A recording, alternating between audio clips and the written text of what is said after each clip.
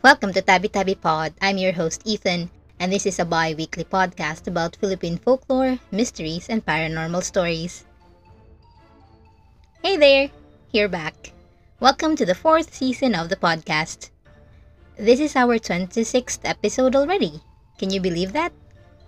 Thanks for still listening, and thanks a whole bunch to our patron for supporting the podcast. Thank you so much to Alisa S. and Veronica R. for being a patron. If you are interested in becoming a patron as well, head over to patreon.com/tabitabipod. You can get early access, exclusive Patreon content, updates, and more. I have a few more updates for you. I launched a YouTube channel called Kalag Media. You can find there episodes from this podcast complete with my drawings of the creature, so you can get a visual. I also have a true crime podcast now. It's called Dead Body Talks, and you can find it on Spotify or my YouTube channel. In the first episode of Dead Body Talks, the audio was whack, so apologies. I'll do better next time. And some sad news, my PC is no longer working, so it's gonna be hard for me to have a consistent update, but I'll try my very best. If you would like to help me get a new laptop, you can head over to www.ko-fi.com/kalagmedia to donate, or on the Patreon itself. I would appreciate every help. Thank you. I think that is all for updates, so why don't I start talking about today's episode? I'm sure you're very curious. Today, I'm not gonna talk about a creature, but a goddess. The Philippines version of the goddess of the underworld. Let me introduce to you Mibuyan. Now, before you get the wrong idea, while yes, Mibuyan is considered to be a goddess of the underworld, you can only find her in Bagobo folklore. Meaning she is not widely accepted to be the goddess of the underworld in the Philippines. She is only available in the Bagobo folklore because it's different in Visayan, in Tagalog, in Bicol, and other regions. So, what is Bagobo? According to the National Commissions of Cultural Arts website, the Bagobo constitute one of the largest groups among the indigenous people of southern Mindanao. They are composed of three subgroups, namely the Tagabawa, the Klata or Giyangan, and the Ubo. Although they belong to one socio-linguistic group, Bagobo, they also differ in some ways, such as the dialects, dance steps, costumes, and their color preferences, to mention a few. They were also said to be the first ethnic group encountered by the Spaniards in Mindanao at the end of the 19th century. Their name was derived from the words bago, which means new, and obo, which means growth or grow. My youngest brother first told me about the goddess Mibuyan. He mentioned seeing an artwork of Mibuyan by Ian Christopher Marinda, and he thought it was strange and fascinating to see a goddess with so many breasts. Of course, I was intrigued, so I immediately began researching it, and here we are. Mibuyan is described as a multi-breasted being with delicious milk glands, covering her entire body. She chooses the lower earth as her Gimukudan, or the Bagobo's version of the underworld, because she refuses to accompany her brother, Lumabat, the god of the sky, to heaven. Before she was known as Mibuyan, the goddess was only known as Tubika Lumabat, or Lumabat's sister. Although Lumabat and Mibuyan were siblings, they were the exact opposite of each other. So, when Lumabat told his sister that he wanted her to accompany him to the sky, she refused and they fought. Now I'm going to read a snippet from the story Ulit, Adventures of Mythical Bagobo at the Dawn of Tradition. I'm not gonna read the whole story because I don't know if I'm allowed. So here it goes. Then, they began to fight each other. Soon the woman sat down on the big rice mortar and said to Lumabat, "Now I am going down below the earth down to Gimukudan. Down there, I shall begin to shake the lemon tree. Whenever I shake it, somebody up on the earth will die. If the fruit shaken down be ripe, then an old person will die on the earth. But if the fruit fall green, the one to die will be young." Then she took a bowl filled with pounded rice and poured the rice into the mortar for a sign that the people should die and go down to Gimukudan. Presently, the mortar began to turn round and round while the woman was sitting upon it.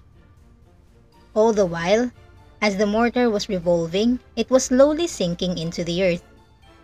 But just as it began to settle in the ground, the woman dropped handfuls of the pounded rice upon the earth, with the words, "See, I let fall this rice. This makes many people die, dropping down just like grains of rice. Thus hundreds of people go down but none go up to heaven." Straight away, the mortar kept on turning round and kept on going lower down, until it disappeared in the earth with Lumabat's sister still sitting on it.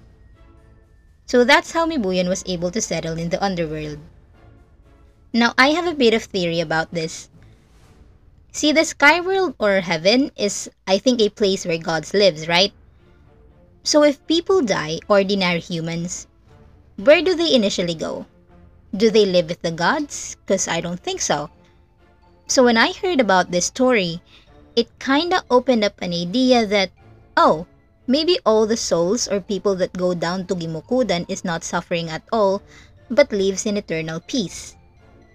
But that's just my speculation. Now you might be wondering why she has so many breasts if she's the goddess of the underworld.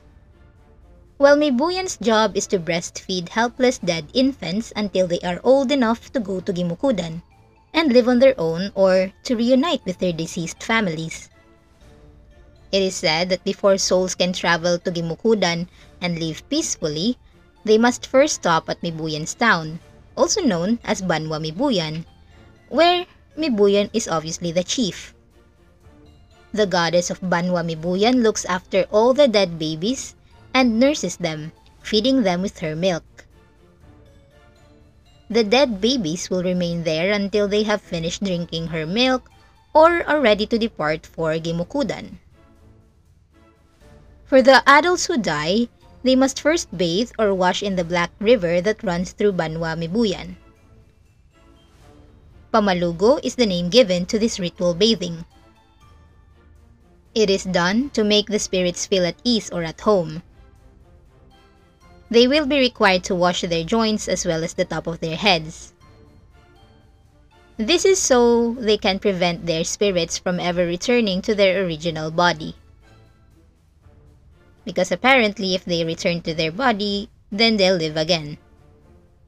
I also found this interesting description of Mibuyan from the book Arakan, where rivers speak of the Manobos living dreams by Kaliwa Theater Collective from Filipino.net website. Mibuyan, the Diwata of the afterlife, who takes care of all the souls before they receive Manama's judgment. Mibuyan's entire domain is of pure gold, on which the soul could clearly see its reflection. The souls there only talk about good and sensible things. If one starts to talk, everybody listens. There is no need for food. Mibuyan's domain in the underworld is where the soul lives a second life after its body, the physical twin, dies. I for sure thought that Gimukudan is the end of it, but apparently in this description, a supreme being called Manama is still going to give you your judgment. Either way, I think it is wonderful to learn about a considerate and generous goddess who ensures that all souls who descend to her realm have a good life. That is not the case in hell, where there is only suffering. And that is it for the first episode of Season 4. I hope you enjoyed listening and learned something new. The sources for each episode are found on my Facebook page, so you can go check it out. It's the same name as the podcast, and I also have Instagram, so if you want to follow me, please do. I also have a true crime podcast, like I said earlier, called Dead Body Talks, which you can find on Spotify and on my YouTube channel called Kalag Media. On the YouTube channel, you can listen to episodes with visuals. Those are my drawings, so please listen if you fancy. Lastly, if you would like to support this podcast, please consider being a member of my Patreon at patreon.com/tabitabipod or buy me a coffee at www.ko-fi.com/kalagmedia to help me buy a new laptop. Thanks for listening to Tabi Tabi Pod with me, Ethan.